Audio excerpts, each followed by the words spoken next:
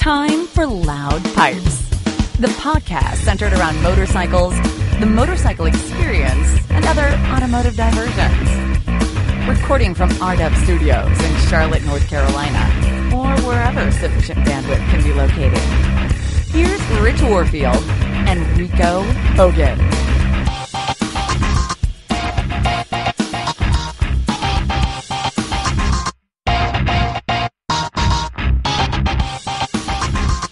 Loud Pipes episode 39, and we're kicking off our long ride series with a special guest this evening, none other than the fashionista who has an iron butt.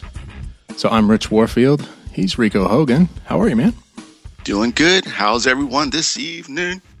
Not bad, not bad. We're back to the cold weather, which, I guess it comes and goes in the winter, but it's supposed to be nice on Saturday.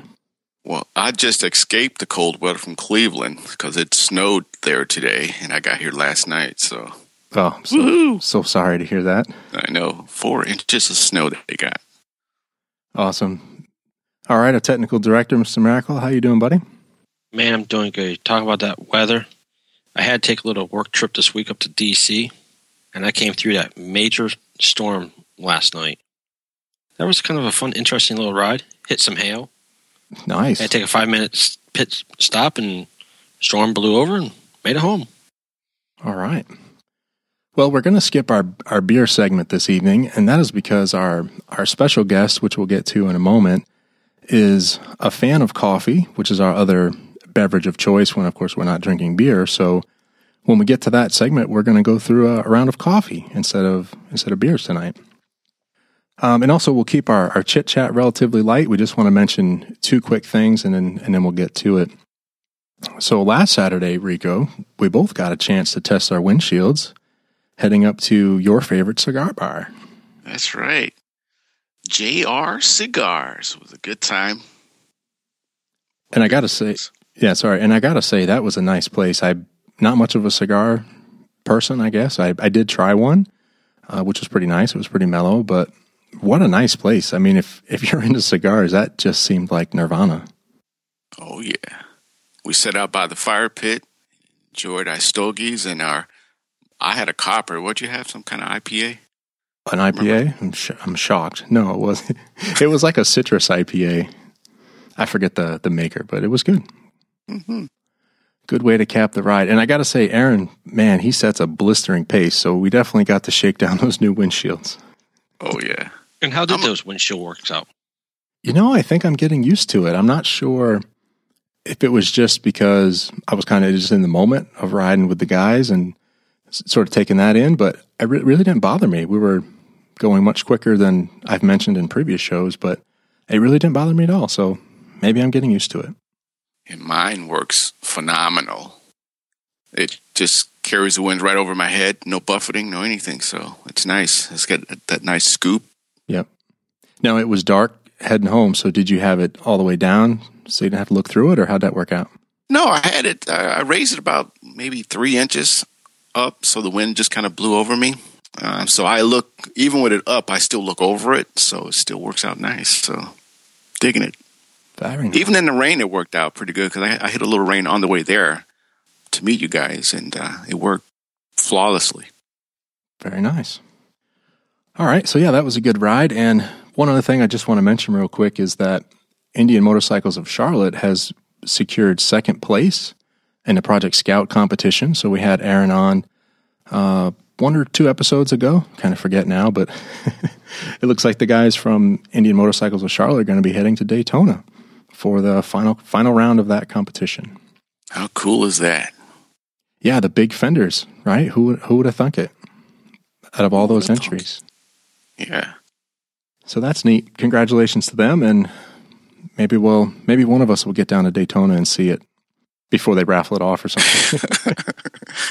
So how many miles did you end up with that day?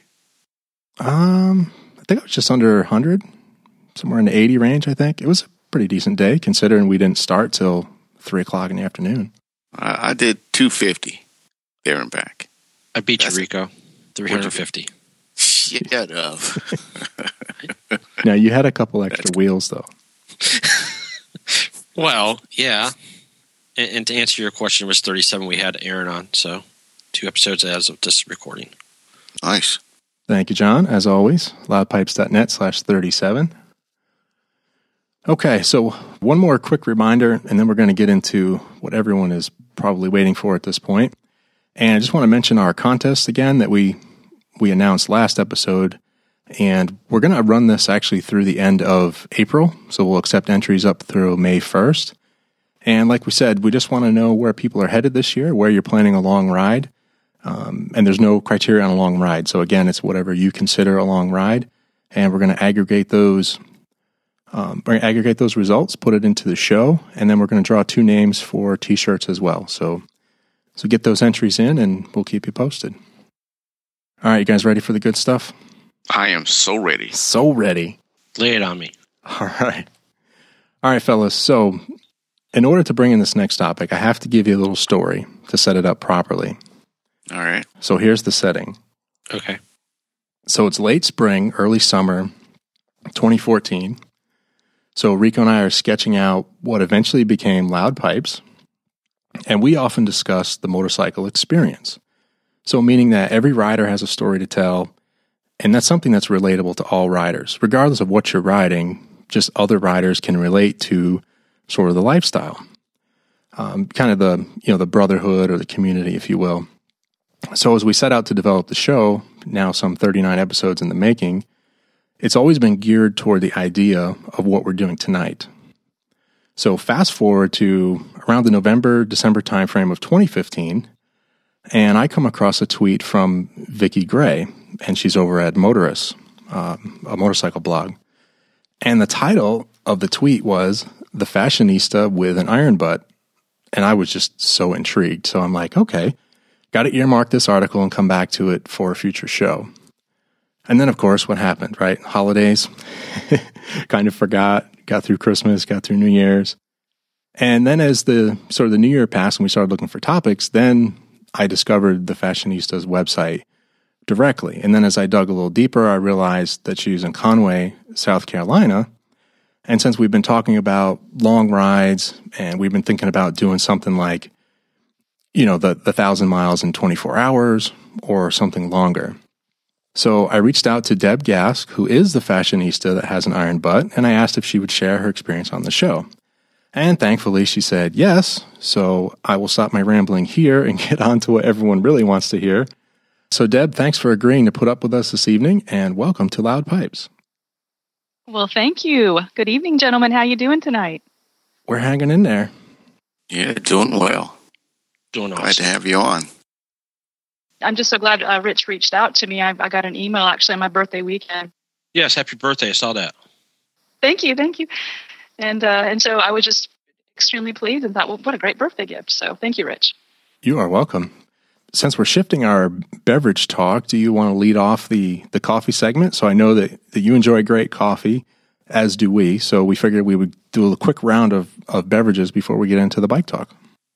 Indeed. Well, tonight I'm just going to go with my go-to. I really wanted to do something a little more exotic, but didn't have quite the time today to put that on. So I've got my Starbucks French roast, and I have the Coffee Ninja bar, which is what I use at the house here. So I've got a beautiful cup of coffee right in front of me with some raw honey and organic milk, and I'm good to go.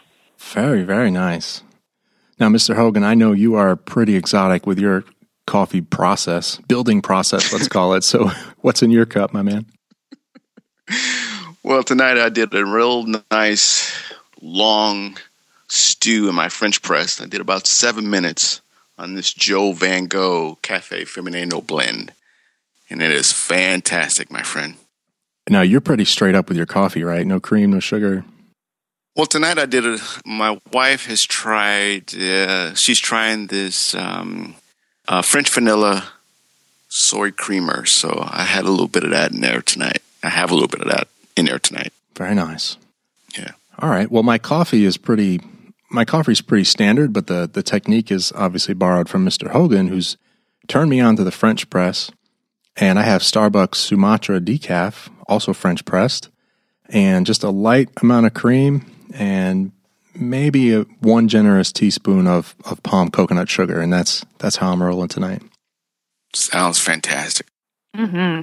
Now, 7 minutes on the press, is that considered a long time? Because I'm usually 6-7 minutes or more if I forget. I like my coffee with a little more oomph to it. Mm-hmm. So I tend to let it steep a little longer. Oh, yeah. That's the best kind. Oh, yeah. Very nice. Now, John, I know you don't drink coffee, but did you partake this evening? Yeah, I turned on the good old K-Cup and I brew one. Just a plain regular coffee with some hazelnut cream and sugar. Nothing wrong with that. It's once in a while, right? Yeah, since I don't really drink much, so. All right. Well, the coffee segment is over. Let's talk about motorcycles, and more specifically, putting some serious mileage on a motorcycle. So like I said, Deb has agreed to join us this evening, and we're really going to take a couple different approaches to the conversation. Obviously, we want to know a little bit about what she does, a little bit about her riding, and then, like I said, to kick off our series of planning for a long trip, maybe we'll extract some good tips and tricks to staying in the saddle for 1,000 miles. Good Lord. So if you don't mind, Deb, can we start with, let's call it a day in the life of the fashionista before you started riding? So just kind of bring us up to sort of what you were doing before you got the bug and started riding motorcycles. Okay, well, basically, prior to that, I was living here at the beach. I'm from Utah originally.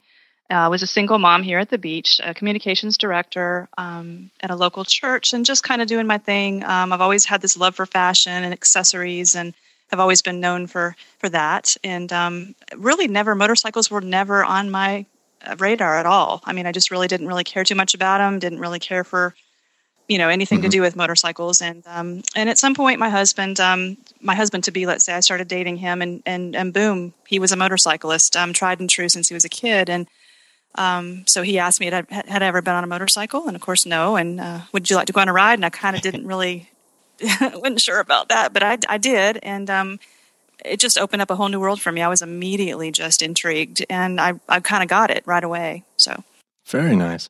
That's basically where I was. Yeah. I like this guy already. Oh, he's got a garage full. Sounds like a future show. Yep. Ah, yes.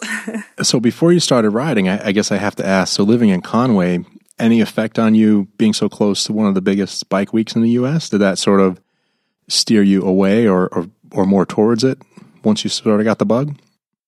Once I got the bug, it was more towards it. Before I got the bug, honestly, the church that I worked at, we were right on a main highway. So when it was bike week here, it was so noisy, and it really kind of got on my nerves.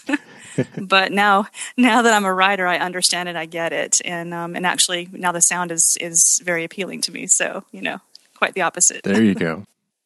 Have you started to recognize the different types of bikes I drive by now? Absolutely, yes. That's cool. And that's all through my husband's ear, because he'll yell at Ducati, that's a Harley, and so I'm starting to pick it up. So yes. There you go. Awesome. Now next will be the brand of pipes. You'll be like, ooh, that's Vance and Hines. Nope, that's a little bright. Maybe those are Cobras. Hold on. I might have a little ways for that, but maybe. Very good. Okay, so you got the bug in, do I have this right, 2006? Yes, 2006. I was a pillion, what they call a pillion, or a passenger on the motorcycle with my husband, and he took me for my first long ride up to the mountains, actually, Blue Ridge Motorcycle Campground, which is right up there, 276.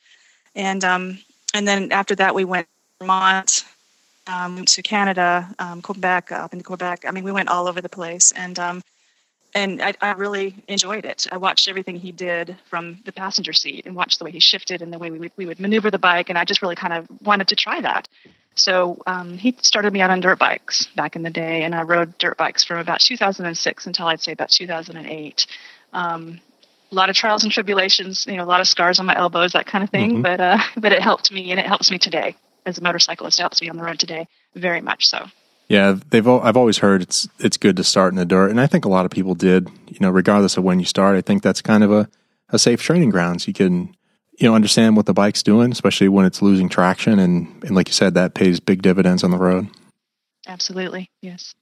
Another interesting thing that you did, and I really like this mainly because I didn't do this, and I'm a big advocate of it, but I didn't do it, and that is you went right for the safety course. So talk a little bit about your experience in the motorcycle safety courses. I did. Well, it actually so happens that my husband also at that time taught the motorcycle safety for the state of South Carolina on the side. And so, all of his instruction on the road was very helpful to me once we managed to get on the road a little bit. But I took a safety course, not from him, but from a couple of other gentlemen that were teaching the course at the time. And it was very, very, very helpful. Of course, you're learning a lot of slow maneuvering, which is very important, as we all know, as motorcyclists on the road. That's more important than just getting on and riding long distances in a straight line.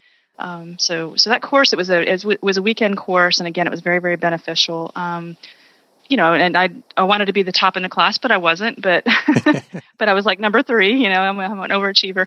But it was very humbling, and like I said, a lot of experience, definitely. And I would suggest it to any motorcyclist out there. Even if you've taken the beginner course, it's so important to go back at some point and take like an intermediate course or a refresher course, because we do that on the road. We do, all of us, I think collectively, we need to kind of sharpen our skills a little bit. So yeah, amen to that. Yeah, for sure. I've realized lately that I need the refresher. Well, not a refresher for me, it'd be the first time, but I seem to be getting into a situation now where in sort of like a panic stop, I'm always locking up the rear wheel. So, I realize I don't practice that enough, and I have been trying that like on side roads a little bit, just getting, more braking to the front, less braking to the rear. And, my bike doesn't have ABS. So just trying to get that balance down so I'm not in a panic and then end up dumping the bike because I've locked it up. So that would be a good thing. Yeah. And my biggest, I've noticed after, towards the end of this past riding season, I've really got to brush up on my U-turns, my slow U-turns, because I kind of clinch up a little bit and make it a lot harder on myself. And my mind gets my way a lot. You know how we do that. But yeah, I've got to go brush up on that as well. So. And your bikes are pretty good size. So let's move off to that. What are your rides, or what have you ridden in addition to what you have now? Well, what I started out on when he started teaching me on the road before I took the safety class, it was a Suzuki SV650, and he found out early on that was a big mistake.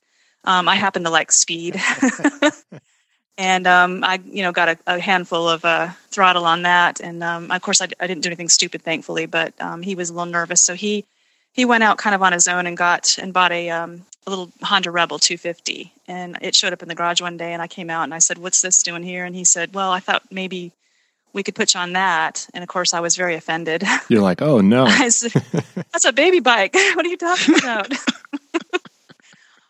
But I went on. I was kind of mad for a little bit, but I got on it, and I figured out that was why, because it was very light. I could pick it up if I dropped it. It was, it was a really good training bike. Right. At some point I had earned my stripes, and I really loved the BMW bikes, just, the handling and the long distance. That's kind of, what I really love is the long distance riding. So he put me on an F650 GS, which was a really great little bike. I had nicknamed that one the GOAT. And we rode all over the place. I dropped that bike. The reason I called it the GOAT, I dropped that bike like 3 times, and it was all up in the mountains on gravel hills. And so I said that GOAT was trying to climb that hill and just didn't quite make it. That's awesome. And then I now have graduated to the it's a 1994 R1100 RS, and absolutely positively have become one with that bike. And I've got a second one that I just got, same year, same model, acts completely differently. And I really look forward to putting some miles on that bike this year as well. So. Now the 94, so the RS, this is definitely befitting of the fashionista. It's white. Is it a pearlish white, or is it just white? It's a pearly white, yeah. And it has I'm going to call it a teal seat. Yes, it is. That was standard in apparently 1994. They love teal. They were still stuck in the 80s, right? BMW was just waiting to transition. Absolutely, yes. It's a lot of teal going on. In fact, the bike that I just purchased, again in 94, the actual bodywork is a really pretty kind of a teal color as well. So, yeah. Nice. And sorry, what was the new one? It's the same. It's 1994 R1100 RS, but they call it the RSL because there are a couple features on it that are a little more, I guess, luxurious, or I don't know what the L stands for. I say luxurious, but I've got heated grips. Again, a few more extras on there. Very nice. All right, so let's get into the stuff. Let's get into the long riding part. So, take us down the path of how you decided to do the first Iron Butt ride. So in my mind, I sort of envisioned, was it an event? general thoughts. Perhaps there was a dare involved. How did you sort of get, the courage or even decide that you wanted to do a long distance ride? Well, what happens to me in the wintertime when there is basically no riding, you can have a few days here and there, but what happens to me is I get very bored and I start challenging myself and start wondering, what can I do that's going to be completely adventurous? And that's what happened. The year before last, I was sitting here in the winter and I just started reading an article in the magazine, BMW magazine, about an iron butt ride. And I started thinking about it and I said, gosh, 24 hours, 1,000 miles, if you broke that down just right, it's really not that bad. And so I put my the bar in my kitchen and I got a pencil out and I just started going through the timeline and I said, I could do this. And of course, my husband's out in the garage working on a bike, wrenching, and I walked out and I said, I want to do an iron butt. And he looked at me like, what? He's like, excuse me? Kidding me? Yeah, you kidding me? You? And when I convinced him that's what I exactly wanted to do, he was like, okay. So he let me plan the whole trip. And a lot of people that do the iron butt, they get up, what I call the butt crack of dawn, which is, 4 a.m. and they ride the whole ride basically in one segment. I preferred to break it up so you would have a good nap in between at a hotel and get a shower and, wake up refreshed and finish the ride. And that's exactly what we did. And it worked out well. So it's thrilling. It's exciting. It's almost like people that run marathons, I guess. It's just there's an adrenaline that just pumps through you and you just know you can do it and you want to do it. And you know that at the finish line there's going to be an award waiting for you and, people cheering you on. And so it's addicting. It's very addicting. So, wow. So are there different stages in the Iron Butt Challenge? I guess I think there was like a saddle sore 4,000. What are the different? Well, Saddle Sore 1000 is the lowest ride you can do to be a member of the Iron Butt Association, which is a worldwide organization. It has 60,000 plus members worldwide. Any bikes are, of course, invited or involved. And so a Saddle Sore 1000 is the lowest ride you can do. The next step up is usually a Bun Burner 1500, which is what I did this past summer. So that's 1,500 miles in 36 hours. Wow. That's a big one. That's impressive. Now, where'd you start and where'd you end up? For the Bun Burner this past, we started in Hendersonville, North Carolina, and rode all the way to Rapid City, South Dakota, and did 1,600 miles as it ended up in 35 hours. So, Sturgis country. Yes, actually, we were there like the week before Sturgis started. I've heard that's the week to go, or the week after. Yes, and we were actually on our way to the BMW International Rally, which was in Billings, Montana, and we have a very good friend of ours who lives in Deadwood, and she had invited us into town to, hang out for a few days and spend some time with her and kind of see a little bit of Sturgis pre-Sturgis before we headed up to Billings, Montana that year. So, wow. So you've got the 1,000 and the 1,500 under your belt. So are you planning for another one, or are you taking a break at the moment? Oh, no breaks. It is my plan and goal to, in the fall, whether it be September or October, to do what's called a 50cc. That's coast to coast in 50 hours. Wow. Can you do that? Yeah, it's the typical, the easiest route, which is probably the route I'm going to take, is Jacksonville, Florida to San Diego, California. Well, yeah, wasn't there a guy recently, he broke the record. I'm going to get the numbers wrong, but he went coast to coast, I want to say in like 20 some hours. He did. He did have a support team as well. Yeah. So. Oh, he cheated. I mean, it's a big deal, but I'd like to have a support team, following me and making sure I have something to eat and drink on the road and all that. But that is nice because when we went to Barber, John was our support team. Yeah, John followed us in the car. It was nice. Hey, John, do you need a job? I'm all game. All right. As long as we record a show, we'll make it a business expense, right? Exactly. So I have a cousin of mine that lives out in San Francisco, and I was talking to him today, and he has done the Four Corner Tour twice. I'm not sure if you've ever done that one. That's all four of the farthest points in the lower 48, 7,000 miles in about 21 days. They got to do it, and he's did it twice. That's awesome. That's probably for next year, I bet you. Yeah. it's a cool one. He's done it a couple times. So yeah, so something for you to aim for. Yes, absolutely. So, Deb, my next question is, how many states have you ridden in so far? Oh, you're asking me for a count. I keep track of them on my website. I have a map, and I've colored, the states in to which I've traveled on my two wheels. I would have to say that I probably have in the teens left to travel to. And it is my goal to also do Alaska and Hawaii. Now, Hawaii is, it would be, you'd fly over and rent a bike, but still, I want to do all 50. Right. So I found your map. It looks like 31 or 32 states so far. Holy cow. That's impressive. To be fairly new into writing, I guess, to do all those states, that's more than I could think of, getting out doing. Thank you. Like I said, it's such a big thrill, and I love challenges, obviously.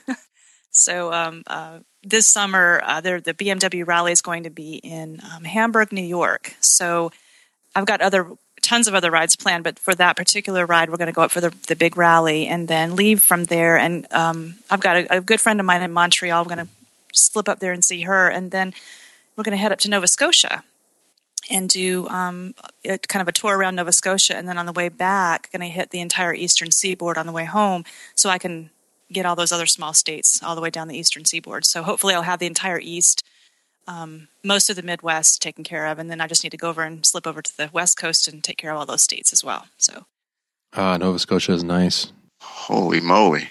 Rhode Island will be a blink of an eye. Do you like scallops by chance? I love scallops. So you have to go to Digby Bay while you're there. They're supposed to be the best in the world, and that's the first place I ever had them. And they're like, yeah, this is like we're like world renowned for our scallops. I'm like, oh, that's good to know. I've never had them before. I'm excited about that. That's awesome. Yep. And the tides are interesting there too. If you've never been, like, I forget how many feet it changes, but when the tide is coming in and going out, it looks like a river. There's so much movement. It's funny you say that. I just watched something on the Weather Channel on Sunday about that. Just out of the blue, it came on, and I said, oh, I'm going there, and I can't wait to see that. So yeah, it's funny to watch. You're sitting in a restaurant, and then if tide's going out, by the time you finish your meal, there are ships like sitting on the sand. It's like that much movement. Pretty cool. I'm looking at your site again as you guys are going back and forth, and I'm looking at all the different awesome rides you've done so far. Oh my God. $1 Million Highway, Beartooth Highway, Blair Highway, Moonshine 28. Holy cow. Devil's Whip, Man. Tail of the Dragon, yeah. Yeah, holy moly. All right, so which one is your favorite so far? Tail of the Dragon was very menacing to me. I've been up there on the back with my husband. I've been up there quite a few times in a vehicle, and I just, for some reason, had such a problem with that. That was my first big, I guess you could say, big road ride, scary road ride. And I did that in May. I wanted to conquer that, but it was a huge fear to overcome, and I'm really glad I did it. But we did that in May, and once I got on the road, I dawdled around in that T-shirt store at the bottom for the longest time, kind of trying to avoid it. And my husband said, "Are you ever want to ride this ride?" But once I got on the Dragon, and I started going, it just felt so great. And I was very careful and very cautious, but it felt really good. And once I finished, which it didn't take long at all, and I was shocked that we were done so quickly. Moving on to the next thing, which was Beartooth Highway, that was really scary because I'm not really keen with heights. And thank goodness I have the GoPro on, because I figured the GoPro can, take in all the pretty sights, and I'll look at it later. Right. I just need to keep my eye on the road, So nice. The elevations there are just incredible. And so the Beartooth was my next step up, and that, again, it was just gorgeous and just awe-inspiring. And that was where we went up to the top, and there was still snow on the ground in July, so we stopped and took pictures in the snow, and that was kind of cool. And then the next one was $1 Million Highway, and that was the most fearful I think I've ever been thus far on a motorcycle. Can't imagine. I just took a peek at your video, and you did that in the rain. It was actually, the storm was worse than it looked in the video. It was a driving wind, rain, and there are no guardrails. P.S. And it's a double-lane highway and on very, very steep curves. And I thought for sure I was going to be blown over the side of the mountain. So yeah, it was a big fear factor for me. Oh my God! I'm sure your hands were white just from the knuckles just clenching onto those handlebars so tightly. Don't you know? And the hairpin curves on that road. I mean, when you'd see the signs that said, 20 miles an hour, 25 miles an hour, the caution signs, you get down to 10 and 5. That's pretty bad. Yeah. Holy moly. Well, that's impressive. I'm sure now you have no fear of riding in the rain after doing that. Absolutely not. And then, the Dragon, that's really made the drive. I want to go up on the Dragon and go up and down and up and down and up and down, and really enjoy it this time, because now that fear factor for me has completely, been extinguished when I was on the $1 Million Highway. So. Right. Holy cow. And the views were phenomenal too. Jeez. Absolutely. Just beautiful. It was a very epic summer. That was the biggest trip. It was me being from Utah, it was a dream of mine to travel all the way from South Carolina to my home state and back. And again, all those things kind of pecked in the middle of there. But it was just a beautiful trip back, and ended up doing almost 6,000 miles round trip on that 3-week, 21-day epic adventure, I called it. Wow. That's awesome. And, that's something that I want to do too. So next time you want to go on a long ride and you need an extra person to ride along with, give me a shout. I'll ride out there with you. Absolutely. More the merrier. Yep. Yeah, Rico's got the big rolling couch nowadays, so he just puts his feet up and basically runs it out of gas. Yeah. So what do you ride, Rico?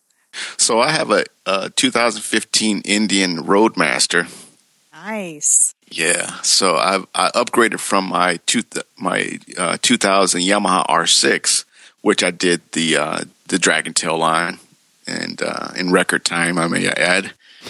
So, the transition was kind of huge, but it's, I guess you could say, for lack of a better word, it was needed to slow me down a little bit.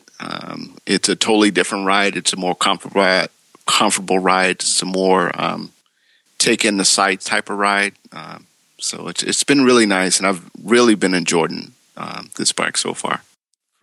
And my wife now, she has taken the safety class and is now riding my R6. Congratulations. That's great. Yeah, I was going to say there's a theme with the speed here with these, women starting to ride later in life, because Rico's wife's the same way. She basically took the course, got on the R6, and she's like, oh yeah, I like this. I really like this. Yeah. So she's been hooked. That's great. I love to hear women who are, getting in. Even at later age, it's even better, because you have so much more, I guess, appreciation, I would assume. I can't speak for the younger ladies who get involved early, but I know It's been great. So, well, sticking on the bike topic for a second. So obviously you have 2 BMWs, a little bit older. And so what other things have you ridden? And, if you could get a different bike for doing these long hauls, do you think that there's a different style, or are these BMWs just set up for this kind of riding? Honestly, I've just ridden a few more of the BMWs, just to kind of like short little jaunts. But right. Honestly, I can't imagine there being any bike that was any more comfortable for me, particularly. The seating position on this R1100 bike is perfect for me. I kind of had doubted that when I first got the bike, because there's a little bit more of a frontward lean to it. Mm-hmm. And people kept asking me, how, of course, with the iron butt, how does that feel back there, after all that long riding? But my seat is actually stock, and it surprised me myself that I could ride so many miles, and I never got fatigued on on my tail end. It was really pretty much just my hands, which is pretty typical and normal for most motorcyclists that ride long distance, and you have kind of fatigue in your hands a little bit. But I can't imagine getting on any other bike or wanting any other bike to ride on. I'm completely perfectly happy. Cool. Yeah, so I've got enough luggage space. Yeah, I found my baby. My luggage space is perfect for me. The Fashionista carries a lot of things. Yep. Doesn't overdo it by any means, but I've found the dry sacks, which are perfect to put things in and roll up, and then I use what's called a rock strap, and it's ROK strap, and they're wonderful and easy, and it's good to go. I strap everything down and take off. So very nice. All right, so what is the most important thing that you have to bring with you when you go on your long rides? Coffee. Most important thing. Coffee. Coffee, maybe a little whiskey. No. There you go, yeah. Honestly, I really like to be myself on the road, and I just like to look myself and to dress myself. And of course, it's all time and place. People ask me, do you take your stilettos with you on these trips? No, not quite. It's always about time and place, people. It depends on what the activity is at the end, if there's some, fancy dinner to go to. But typically it's just cute outfits, my makeup, and I can go days without wearing makeup. Of course, on the road, I don't have to be, like the prima donna that's always, running late because I have to, put makeup on. But, just those comfort items of mine, my jewelry, that kind of thing. I just like to look like myself when I get to where I'm going, take a shower, and, go out for dinner. I like to be me on the road as well as at home. So, yeah. John, are you taking notes for Barber? Cute outfits. Did you get that? Yeah. Yeah, I got that. Maybe throw in a curling iron, too. So talking about Barber, we're going to take a trip in October if you want to kind of join us to Birmingham to the Barber Vintage Fest. Actually, John, I've been there a couple of years ago, and my plan, this is the big plan, so I'm revealing it now on the air. So my plan is actually this year to, once I want to do the 50cc and have that combined with returning through the Barber Vintage Fest on the way home. So that would be Jacksonville to San Diego, a couple days rest, and then coming back through and hitting the Vintage Fest before I head home. That'll be the last ride of probably the riding season, so what a great ending. That'd be kind of cool, because then we could even, Rich, we could maybe, if she wanted to, we could sit down and have a fresh interview from her ride and everything, get some scoop. A little follow-up, yeah. That'd be great. So you need to talk to Tom, John, as well. Your cousin or uncle? I always get that confused. My cousin Tom, yeah. Get him to come to Barber. Unfortunately, I think in October they're going to go. He's big into drag racing, so I think in October he's going to drag races in Las Vegas. All right. Continue to look at your site here, and I see that you wrote an article in the BMW's owner's new magazine. So tell me about that, what that's all about. Well, actually, I'm a regular columnist in the magazine. I write regularly. I don't write every single month, but I write about 2 months on, 1 month off. And my column is called Long Distance Style. And I've written so far 5 issues. I've got one more coming out in probably about a week or two in the March issue. So I write just articles about my experiences on the road. Probably the one I like the best, I think, so far, my most favorite is the December issue. I did one called Southern Comfort on 2 Wheels. And basically I decided I want to do something a little bit different and kind of do a bed and breakfast tour throughout the South and just kind of also get into the cultures in the different little areas, regions in the South. And that article really kind of took off, and it's pretty popular. I have a lot of people referring to it and asking me questions about it and wanting more information about some of the places that I stayed. And so I'm kind of finding a niche, even though some of my other articles, have been helpful to people and I've had some feedback, but that one seemed to have the most. So kind of traveling on a motorcycle and doing it a little differently. Cool. So are you finding that these bed and breakfasts are bike friendly?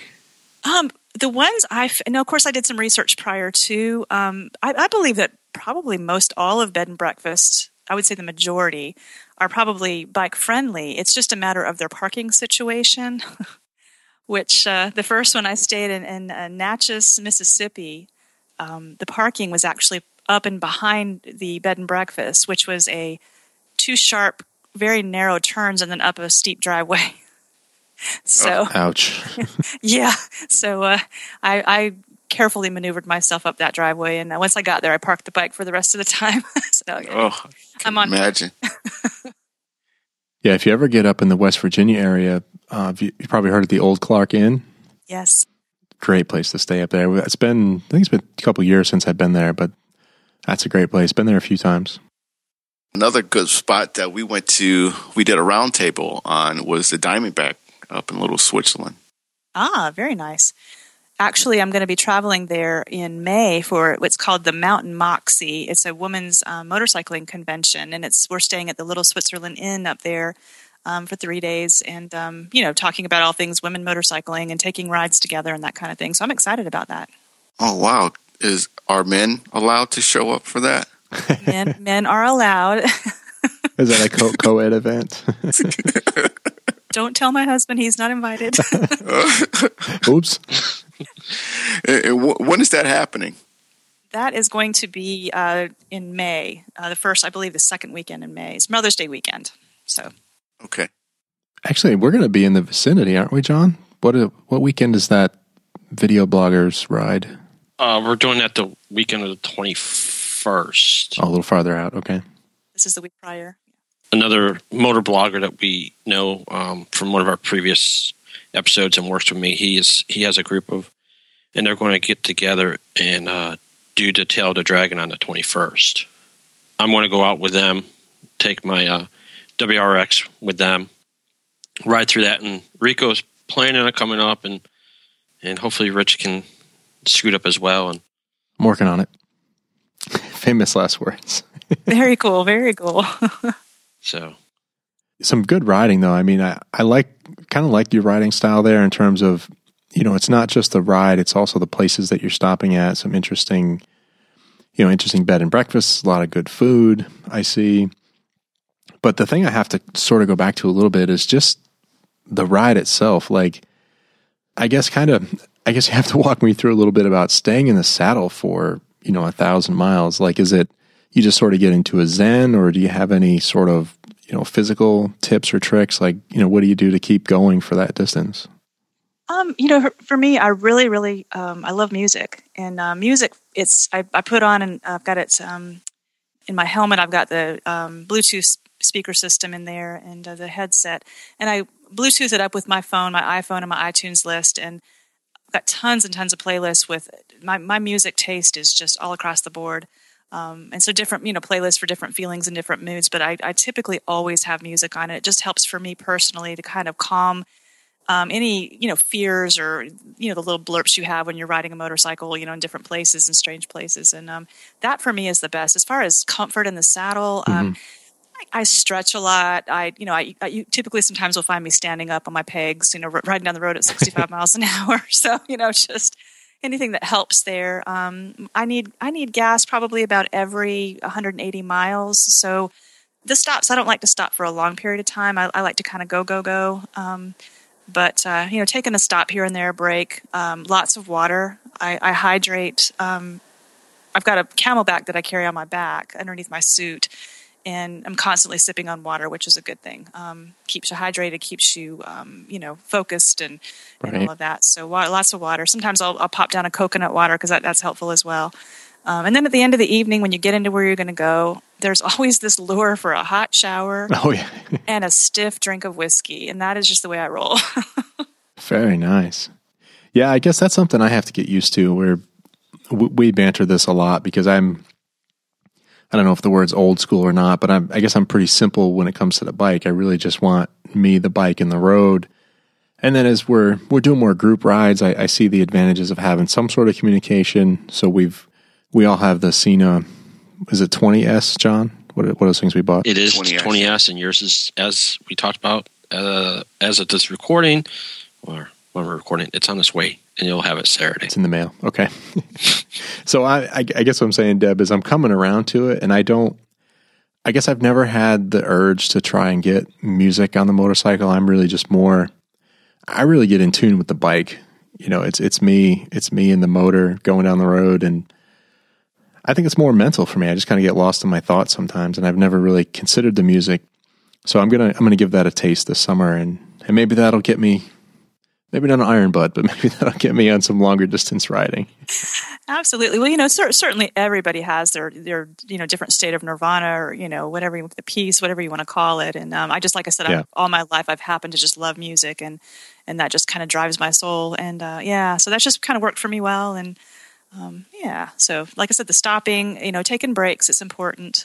Take care of your body. Some of the foods you eat too, I've learned this from other long distance motorcyclists who've taught me.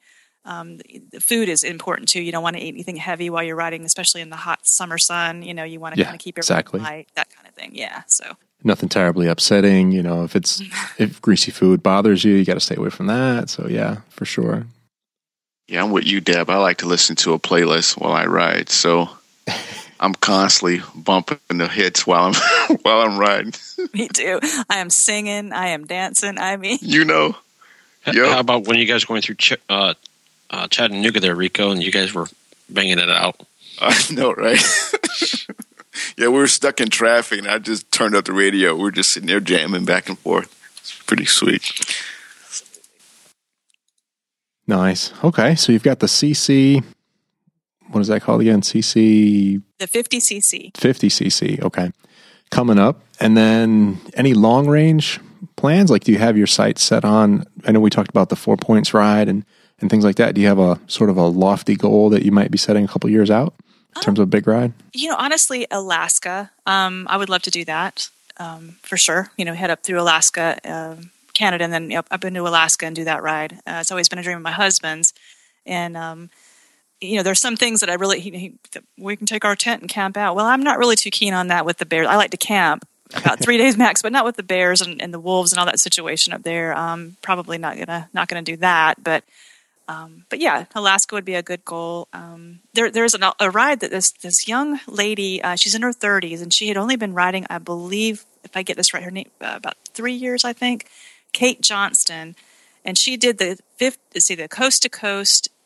So it's called the Extreme Coast to Coast. She did Key West to Alaska, back to Key West, and I believe it was a 21-day period, something like that. Kate did that in 2014, the summer of 2014. It was huge. She's the first person to accomplish that. So kudos to her. Wow. Yeah. Shout out to that girl. She is just amazing. So. That's right. My hat's off to her for sure. So when you ride, do you have a set group of people that you ride with? Who do you normally take your long distance rides with? Just my husband, and I've taken a solo on my own, which was probably, it was amazing, honestly. Never thought that riding by myself, that was another big fear of mine that I had to overcome. Never thought I could ride by myself, but I really wanted to try. And so October a year, so it would be 2014, I decided to take a solo to my best friend's town, which is LaGrange, Georgia. And I got on the bike and, made all the preparations and plans, and I took off and rode all the way there and visited her for the weekend, and then turned around and came back home. And so that was amazing. It took me about 10 or 15 minutes to get over that fear of kind of being by myself, and here I am, a woman on the road, and all these things you kind of think about. But my husband made me go through a course of how to plug a tire, how to put your bike on the center stand, that kind of thing, which was very helpful. So how to pick it up, like you said, how to pick it up, right? Yes. But I will tell you that the group ride, I like short group rides. I like when we're at their rallies and we get together. We have actually a group of, we have a club within the BMW organization called the Half Moose Wiscapalians, and I have to give a shout out to my people there. And about 18 people in the group, husbands and wives, and we have a few lady riders in the group, and we'll at times go out during the rallies and we'll take a ride together, and that's fun. It's a whole lot of fun. We get out there and rip it up and tear it up and have a good time and stop for lunch. And, so those times I like group rides, but long distance, I just prefer to be with my husband or even by myself. So that sounds cool. That sounds like our Saturday night, right, Rico? Yeah, it does. That's a lot of fun. Yeah. So, Deb, what kind of bike does your husband have? Oh, gosh. Well, he's got several. He's got a 94 GSPD, which is the Paris to Dakar model. These are all BMWs. He's got the 2002 R1150 RT. Just purchased a 1996 R1100 RSL. We've got several. We got two more in the garage that are older models. 88. I'm not even sure. I think it was an R100, and yeah. So cool. It grows. So,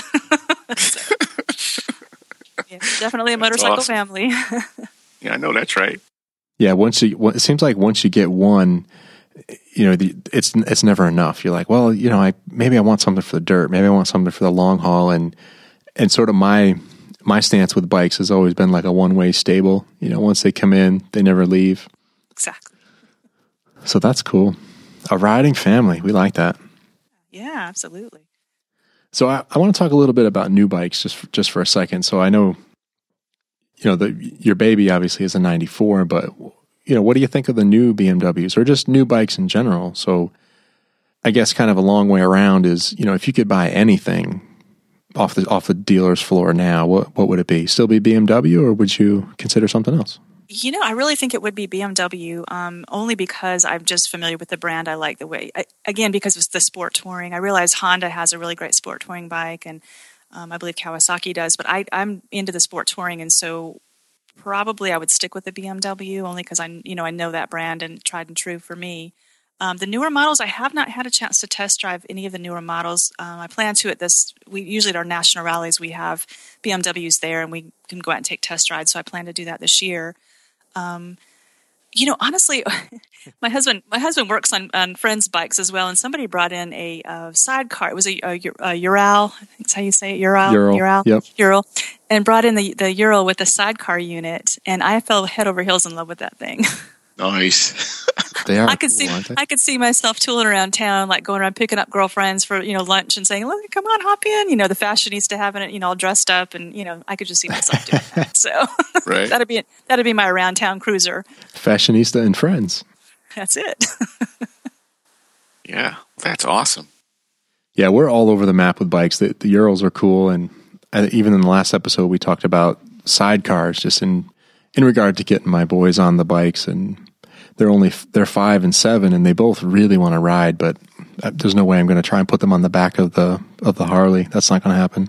Yeah, I could see that. But a sidecar I would do. Yeah, awesome. Yeah. So, what do you think about electric bikes? Not so much for me, but then again, I don't know too much about them. I mean, I know that a gentleman just completed an iron butt run, I believe, on an electric motorcycle out of California. I read about that. I think that was probably, maybe 6 to 8 months ago, but that was kind of cool. But I don't know. I just prefer for myself, again, just a standard, bike. The reason I like the older models as well, I'm talking about that instead of the newer models. The newer models, you have to take them to the dealership to get serviced. Anything happens to them, they have to go to the dealership. Older models, we can fix them right here in the garage. So there you go. And when I say I'm learning to wrench a little bit. Very nice. There you go. That's a bonus. So the fashionista wrenches. That's right. I love to have my girl in the garage too. No, that's right. Come on, baby, fix your bike. Is Wendy going to wrench, or is she just going to make you do it? Well, she does help me. So, like, I just did a project. I took apart a Dodge Dakota, and she helped me take the seats out and everything and get it ready. So this was a project car she found, 5-speed, and we fixed it up and got it running, got her looking pretty. So, she was out helping me with that. So anytime I need help in the garage doing whatever, she's always there to kind of help and learn how to do things. So that's one thing about her. And she loves the outdoors. So anything outdoors, she loves it, whether it be mountain climbing or just hiking in the woods. She's all about it, surfing, whatever. Yeah. Rollerblading. My kind of girl. Good stuff. That's right. If you could give sort of a final tip on, either getting into an official iron butt ride or just long riding in general, just, what would be the one thing you want someone to know more than anything if they're about to undertake this type of thing? A good plan is always a great thing. Sitting down to, figure it out early on, because you've got to have a kind of like a time frame in mind. I had little note cards that I used kind of an archaic way, but I had them in the top of my tank bag, and each stop I would turn that, the new note card up on the front. So basically I knew what time I was supposed to get into my stop and what time I should be leaving. So what happens is if you do get in earlier to your stop, then you've got a time bank that you're building. So you get stuck in traffic somewhere, there's no panic involved. Right. Because it's honestly all about trying to be as stress-free as possible, to be happy, in a good mood. That's what helped me through both of them. I mean, just being pumped, not being, getting tired and overdone and grumpy, because that just kind of works against yourself. So again, just a good plan, making sure you're taking care of your body. One thing that I always do is completely kind of like do a cleanse. Basically, when I say that, I mean like no alcohol for several days prior to, a lot of hydration, a lot of good foods, exercise, a lot of good sleep. So again, just taking care of yourself, because it is a very physical, thing you're doing out there. You're on a motorcycle, but it's very, very physical. And so that would be my advice: is just a good plan. And plans don't always work well, but at least you have sort of a skeleton of something, and just taking care of your body and yourself, making sure your bike is top maintenance. In my world, I wear, a lot of us in the BMW long distance riding world, we wear gear as well, good gear, the good gear, proper fit, full-faced helmets. And the less wind you have blowing on your face or your body when you're doing long-distance ride, the less you're going to get fatigued. I wear earplugs that are formed into my ears. My ear canals are and so that helps too. It helps to reduce again any kind of beating your body's going to take over this. I do want to mention one plug. That was one thing I wanted to say earlier about my articles.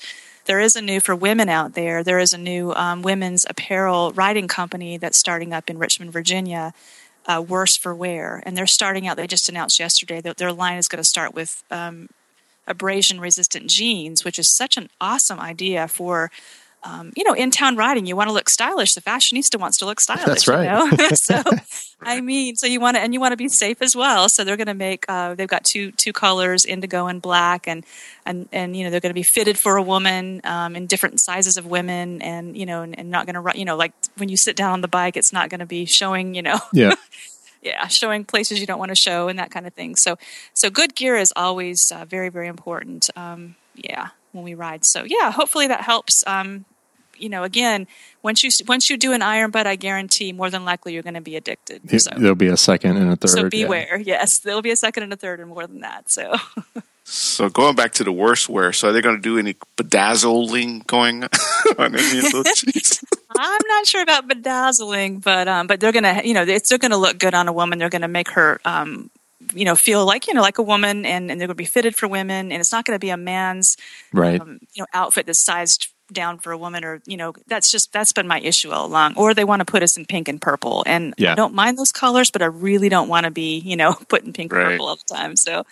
I'm excited about that. They're going to start with their jeans and then eventually going to make, go into making riding suits and that kind of thing. So Scott and Lara they've really done their homework. They have put a lot of time and effort and energy in their entire lives into this project. And it's a USA-made grassroots organization and a pretty cool little deal. So you can look them up at worsewear.com and just check it all out. So sure will. I'll have to get my wife a pair. Yeah, I'm excited about it. I'm excited to try one out. So I'll let you know. All right. Good stuff. All right. So where's the best place for people to find your stuff, Deb? Besides, I know you have a website, and the BMW magazine is for owners only. Is that correct? It is. It's a subscription, the members, but people they're actually offering, you can go online and look at the magazine on BMW, I believe it's BMWON.com. I'm sorry, BMWMOA.com. You can go and check out the magazine there. I also, of course, The Fashionista has an ironbutt.com. I am also on Facebook at The Fashionista has an iron butt. Instagram, Twitter. Again, you can find it on my website, all of my different social media places. So that's where you can find me. And I do plan on doing other articles and branching out a little bit. Possibly I'm looking at, Roadrunner and a couple of other long-distance sport touring magazines to maybe hit some articles up with as well. So just keep an eye out. Very nice. Yeah, I've been reading your stuff. Like I said, I'll continue to follow that. I like the style, especially your road trip stuff in terms of the ride experience itself and then the stuff along the way. I really like the way that's all spun into the articles. So good job there. Thank you, Rich. All right, John, Rico, I think I'm good. Like I said, I'm just kind of blown away. It's a fascinating story, and like I said in the beginning, this was really kind of the intent of the show all along, is we just wanted to bring in people that are out riding and doing interesting things, or just have some interesting stories to share. So I do thank you for your time. This has been great. Absolutely, and thank you both again, or all three of you, I'm sorry, again for having me on the show, and I look forward to future ventures. Yes, it's been great and enjoyable, and if I rode, possibility maybe getting out, but I don't know. So we're working on it. We're trying to get him at least onto a Can-Am Spider or something, so we're working on it. That would be awesome. Anything. All right. Yes. Rico? I'm all good, my friend. And thank you again, Deb, for joining us and being able to showcase you on the show. And good luck in all your ventures and ride safe. Thank you very much, and same to you. Very good. So I'll leave my usual reminders here at the end. That show notes, including links and images, can be found at our website. And for this episode, it'll be loudpipes.net/39. We'll have links there to Deb's website and all the various things we mentioned today, and maybe a couple of pictures as well. You'll also find links there to subscribe to the show via iTunes, Stitcher Radio, or check out the subscribe on Android option if you're looking for something on your Android device. And star ratings and reviews on iTunes and Stitcher Radio are a great way to help promote the show. And if you feel it's less than 5 stars or you have questions or comments, you can drop us a note at feedback@rdubstudios.com or click the feedback link on our website. And lastly, if you're enjoying content like this and you would like to help us reach our goals and possibly receive rewards for your contribution, check out our donation page at loudpipes.net/donate and click on the Patreon image. We still do have the one-time donation button that is available for donations of any size, and those are greatly appreciated. Gentlemen, thanks for your help as always. No problem, man. Shipments are almost done too. Awesome. Deb, thanks for hanging out with us again, and we'll look forward to hearing your future stories, and we'll have to get you back for an update at some point. Awesome. Thank you so much. I've enjoyed it. All right. Kickstands up. Take care, everyone. Chopila! Oh, wait. I got to play it. Chopila!